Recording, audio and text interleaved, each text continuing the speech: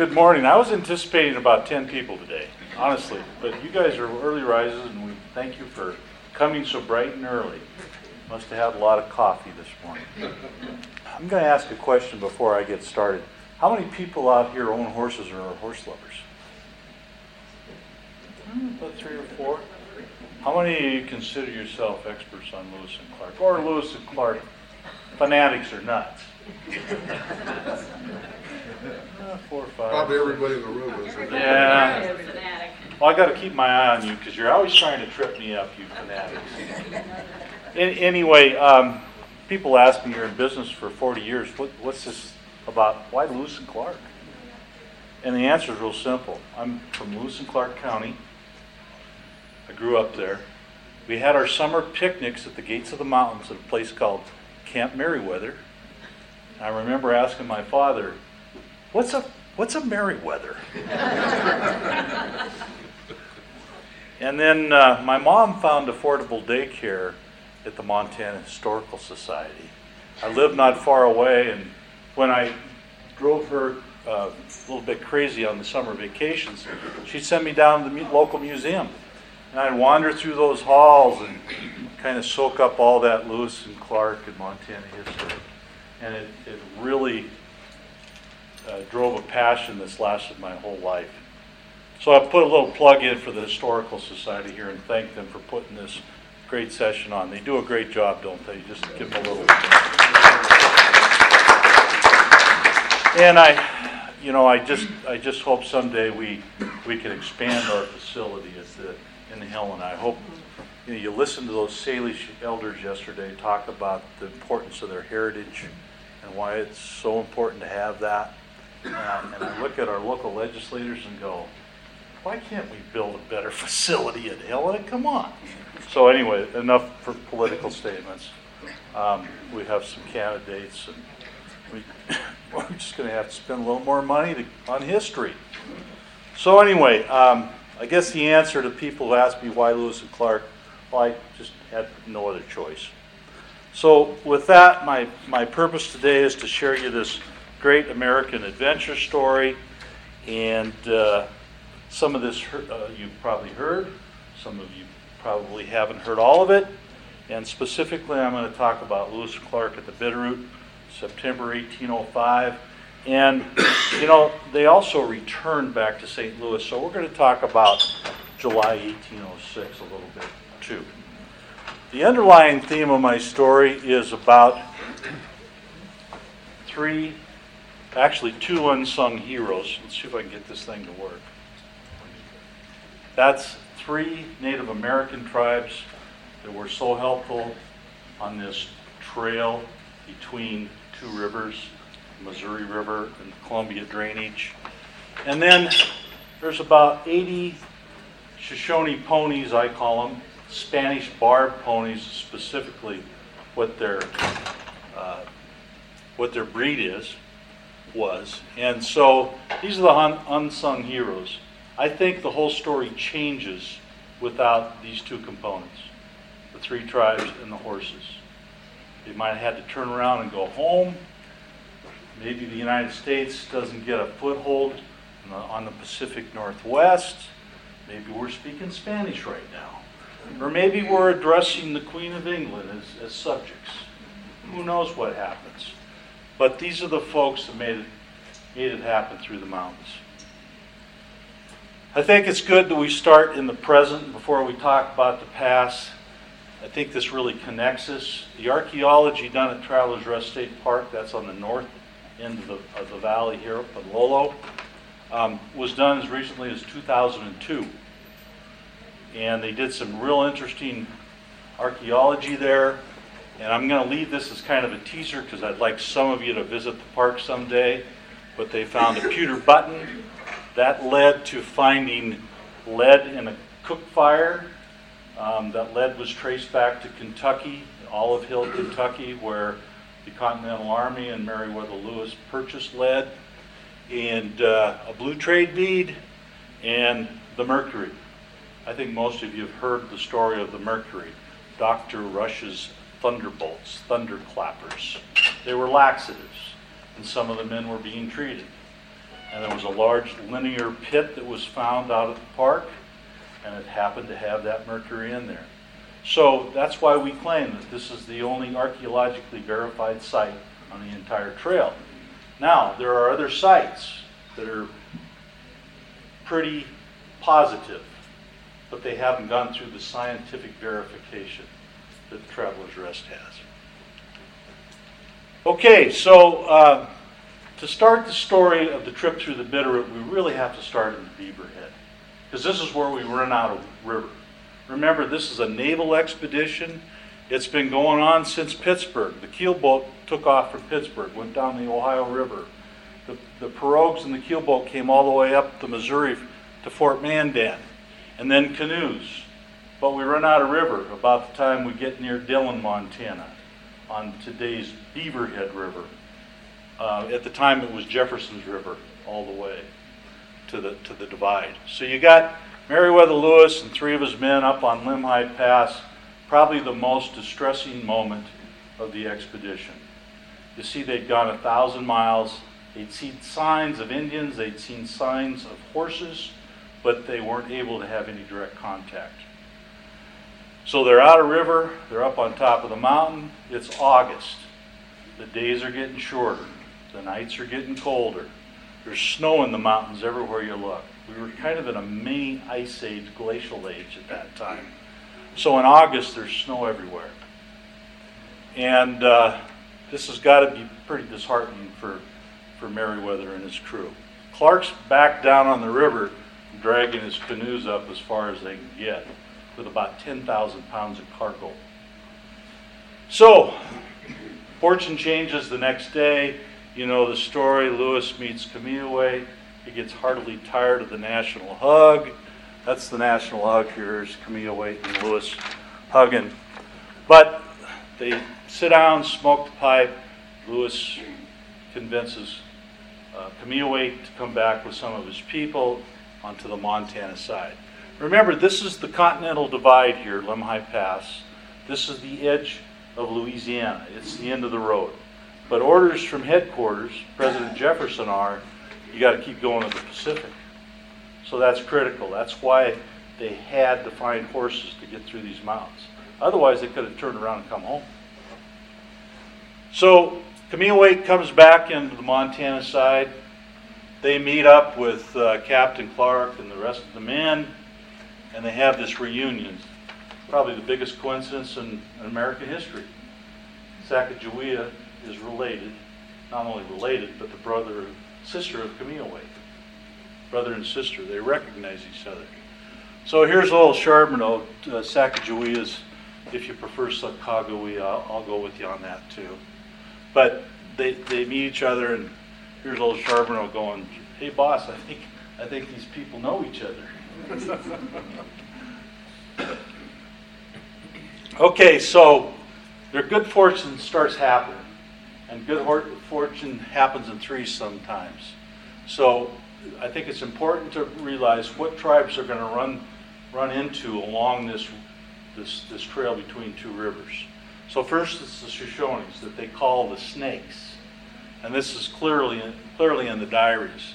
The Salish are probably the most overnamed people in Lewis and Clark's diaries. They're called the Ute-Lachutes. There's a long story behind that. I can't get into it today. The Tushapas, and that might be the Shoshone name for the Salish. And then a lot is the Flatheads. They also were called the lost tribe of Welshmen. They supposedly had a handsome people with lighter skin. So they were looking for this mythical lost tribe of Welshmen. And they thought maybe the Salish were it. But again, then the Nez Perce that were on the Idaho side of Lolo Pass, they rescue them when they get over the pass. So without those 3 tribes, again, the story might be completely different. There's a 4th gift, and this gentleman is Old Toby. He's a Shoshone. He was delivered to him from Kamiaway. He helped him do a reconnaissance on the Salmon River. There was this hope that this Northwest Passage was still in existence. So when they got down to the bottom of Limhi Pass, that's that was called the Lewis River. And Lewis River cuts through central Idaho. It's now the Salmon, the river of no return. Kameaway tells them, hey, you just can't get through there. The walls are too steep, the waters are too rough, and about half the men couldn't swim. They did a reconnaissance anyway, and Clark decides, with old Toby's help, that they're going to have to come into the Bitterroot. They have to go north with the horses. They can't take the water route. So that whole myth of the Northwest Passage is gone. It's dead now. So this is Lewis's trade strategy, and he used this with most of the native tribes. And these are some of his quotes that I throw up there you can read on your own. But there was really three things in every message he gave to the natives. One, we're here as friends, but there's a new sheriff in town, and we're strong. We're not French, we're not Spanish, we're not British, we're the United States of America, and don't mess with us. Second thing, he says, we're here in friendship, we want to trade. In fact, he would bring out these peace medals and give them to the chiefs. And I can pass these around after the session, but there's a picture of President Jefferson on the front, and then a handshake on the back with a hatchet and a peace pipe. So anyway, the third thing he says is we got to all live in peace together, the whites and the reds. So we want you folks to get along with the Blackfeet, get along with the Crow, what other tribes there are out there. So the other thing he does is follow up with a demonstration with this air gun. It's a repeating rifle. It'd be like a semi-automatic weapon by today's standards. It was pretty amazing. It repeated. I mean, no gun was a repeating rifle. The Shoshone, the Salish, the Nez Perce had all been driven into the mountains by those strong Blackfeet that had guns. They had been trading with the Hudson Bay Company for years. So anybody that could come and bring guns was a welcome sight. And I think that was the key leverage that Lewis used to be able to get their most valuable property, these horses. It was guns. All this other stuff. I mean, if I'm Kameaway and I'm listening to Lewis go, the great chief could consume you as the fire consumes the grass on the plains. Well, come on. I mean, what kind of talk is that?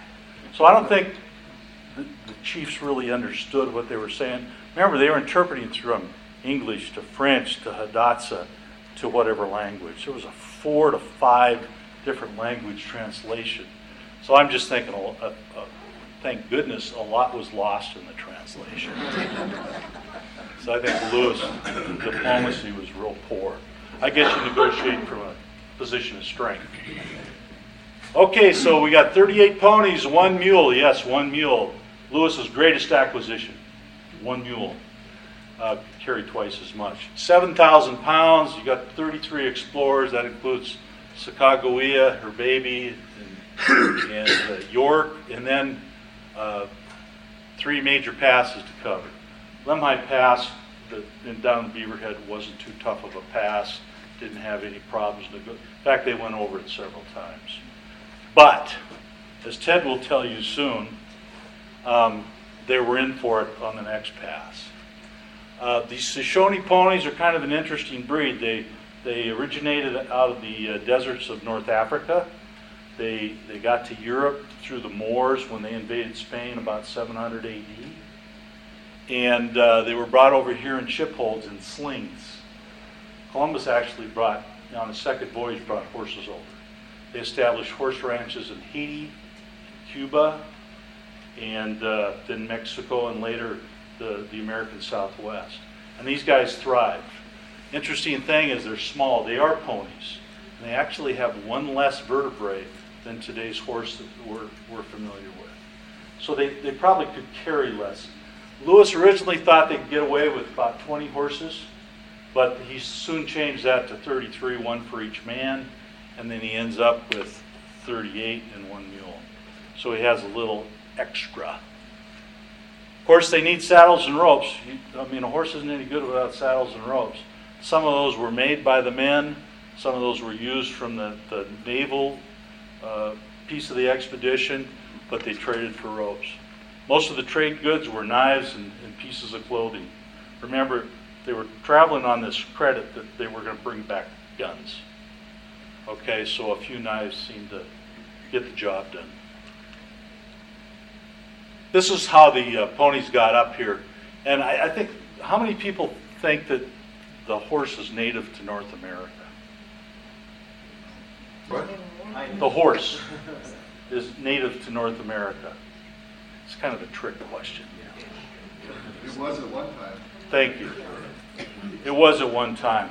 About, I don't know, 10,000 years ago, they went extinct. They're probably hunted out by the native people. Some people think there was some cataclysmic event that got them. But fortunately, they evolved over in the steppes of Russia, North Africa, other places. So we were able to bring horses back. The Spanish brought them back. And then they migrated up, probably through a thievery network.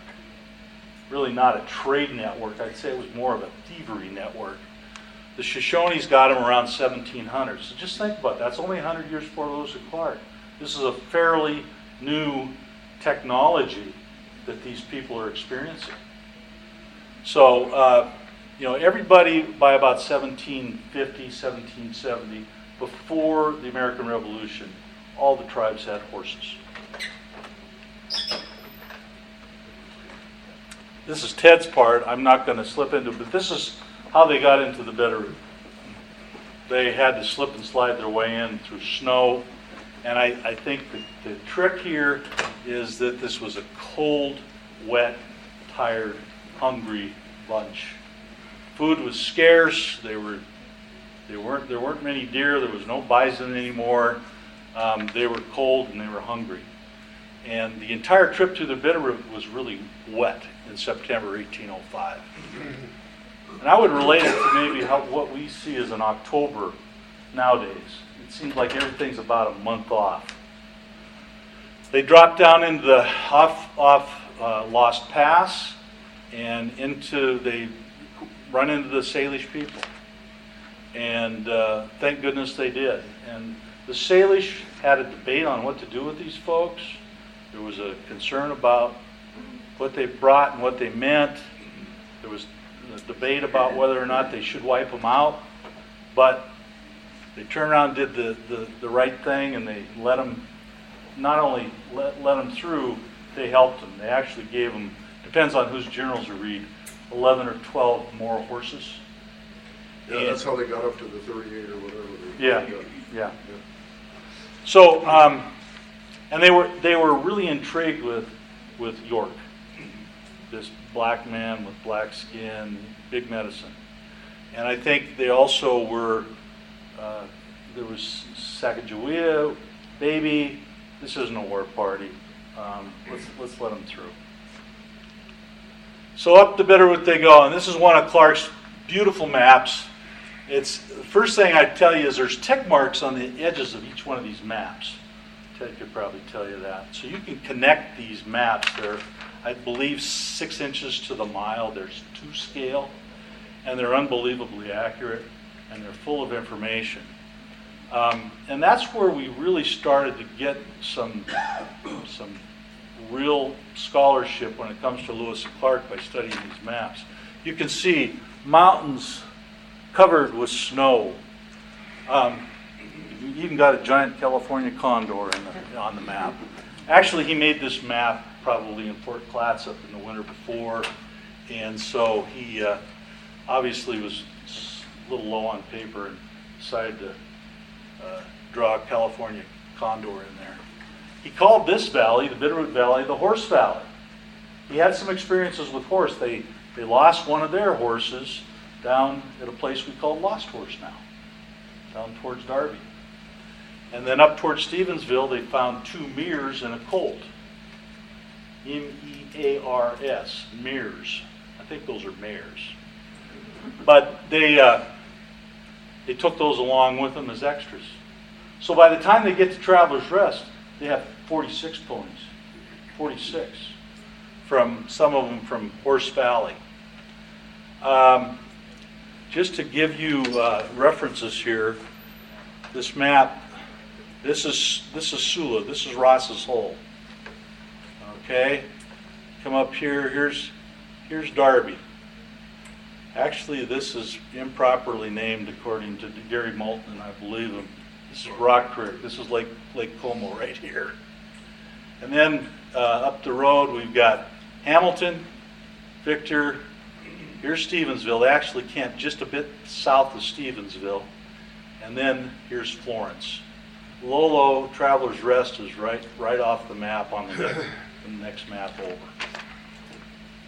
But these things are loaded with information. If you ever get a chance to look at Moulton's Atlas, it's worth the time. So, other than trudging through rain and poor weather, they got to Travelers Rest, and that's where Lewis decides to rest and to kind of prepare for this ongoing trip. They had to make a major decision here at Travelers Rest. Do we go up the river? This was Clark's River at the time, not the Bitterroot River. Or do we go over the mountains, as old Toby's pointing to? It seems maybe natural to go up the river. But there's no salmon in the river. The Salish people call it Timsim Clay. No salmon. No salmon to Lewis, and he's right, means there's some falls up the way, and those salmon can't get through. We just negotiated the Great Falls. It took a month. We're running out of time. We've got to get to the Pacific before the snows hit. So they decided to go through this gap in the mountains. Travelers Rest got its name from Lewis because it reminded him of a place in South Carolina, a gap in the mountains, through the Blue Ridge Mountains. The Virginians would come down through that gap into South Carolina. In fact, the Lewis family owned land in South Carolina. So he'd been on that route, and he remembered it, and he named it Travelers Rest accordingly. He also finds out from Toby that the Great Falls is only Toby says 4 days. It's about a week away. That's a little bit optimistic. But it's like, what? We've gone this circuitous route for over 2 months, and you say the Great Falls is 4 days away? So anyway, he keeps that stored in his brain for the return trip. Over the pass they go. Patrick Gass in his journals calls it those dismal, horrible mountains. This is Lolo Pass and the Lolo Trail into Idaho. And it's certainly the worst leg on the trip. Lost Trail was bad. This was even worse. They were starving. They had to kill 5 horses in September to continue their protein diets. And as Clark said, we're continually covered with snow. I've not been as wet and as cold in every part as I ever was in my life. So it was a miserable trip. And then they bounce into Weippe Prairie in Idaho, and the Nez Perce come to their rescue. And the Nez Perce, I think they had more affection to the Nez Perce than any tribe, maybe because they just spent more time with them. Remember, they only spent about 2 days with the Salish. They never saw them again. They only spent a couple of weeks with the Shoshone, and they never saw them again. But they saw the Nez Perce coming and going. The main thing Nez Perce did is take care of their ponies while they became a naval expedition again and floated off to the Pacific. So off they go to the Pacific, and back they come. And they have to negotiate that terrible pass again, and they get turned back once.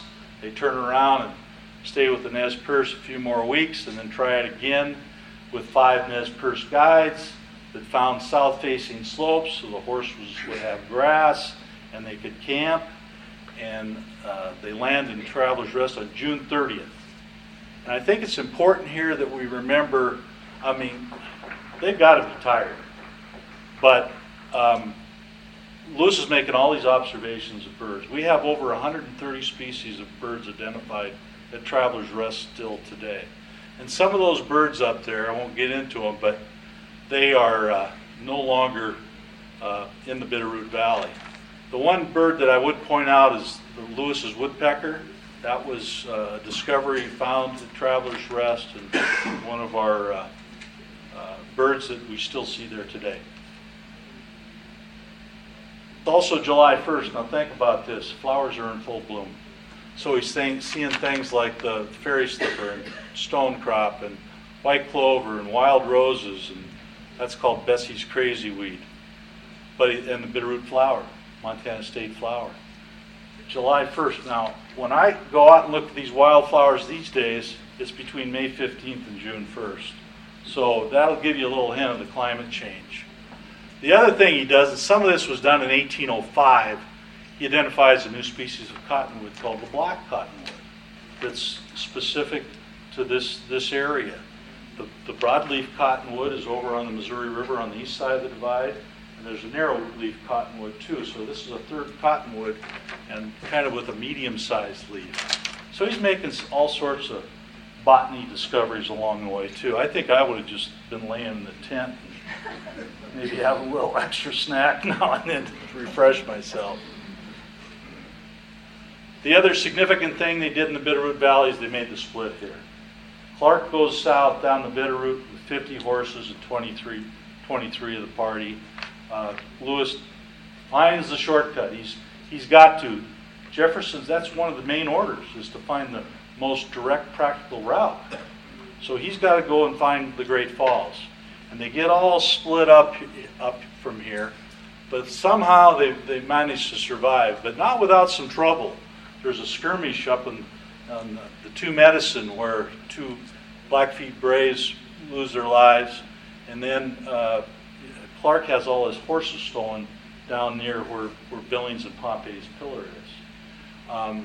So it was a kind of a messy exit from Montana, and not so fond farewell for sure. So some of that has to do with the fact that they weren't able to formalize a relationship. They weren't able to look the Crows in the eye or the Blackfeet in the eye and talk to the tribal leaders. These guys on the expedition were in a hurry. They wanted to get home. So as a result, lots of trouble happened. And they were in parties as small as 2 and 3. I mean, I don't think the natives were very intimidated by that. So it was probably a mistake to split up, but again, following orders from the boss, President Jefferson. These are the history changers, the 3 native tribes, the Spanish barbed pony, and there's still Spanish barbed ponies down in southeast Montana in the Pryor Mountains. They still find those bones with one less vertebrae in them. And we just invite you to Travelers Rest. There's tours today at 1:30, and it's not only the authentic campsite, it's an ancient native crossroads, and it's also a nature sanctuary, an archaeology site. Thank you.